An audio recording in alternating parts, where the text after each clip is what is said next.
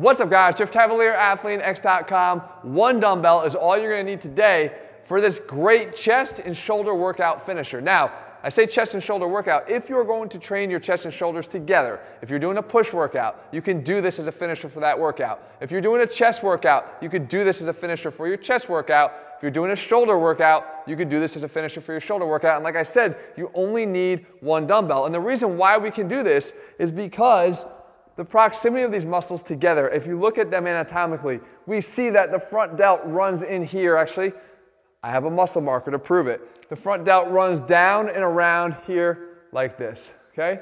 All the fibers run down this way. Well, we know that, got two muscle markers, guys, that the chest also obviously comes in here as well, okay? Like this from the upper fibers here, and then we have the chest itself. It's a little hard to draw this way, but the chest kind of heading out in this direction.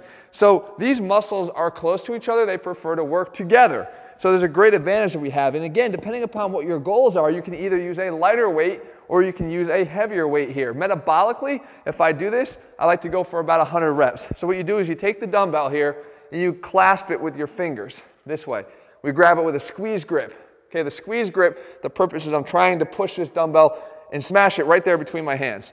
So here, I grab it like this, and the goal is to activate the chest by pushing my hands together on the dumbbell, and then get my traps involved as well here, and I go and I lift up in front of me. So I'm working the front delts, but the front delts and the chest together, the tie-in of these muscles together, and I lift it up and down, squeezing it the whole time. And again, metabolically, I could go for 100. Don't lose the squeeze. Again, at the end of any chest workout or shoulder workout or chest and shoulders, if you were doing a push workout, that's going to be a brutal killer, but it's going to be a great way to tie it all together. Your abs work too at the same time. Now, I could go for the heavier version of this too. Grab here. Again, same thing. Grab on here. Tighten the abs. Squeeze it here. Up.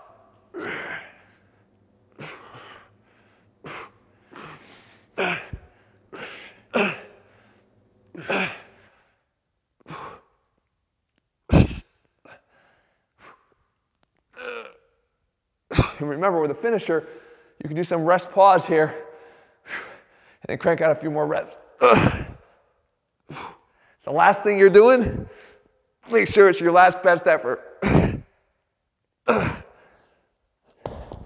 Till you're done.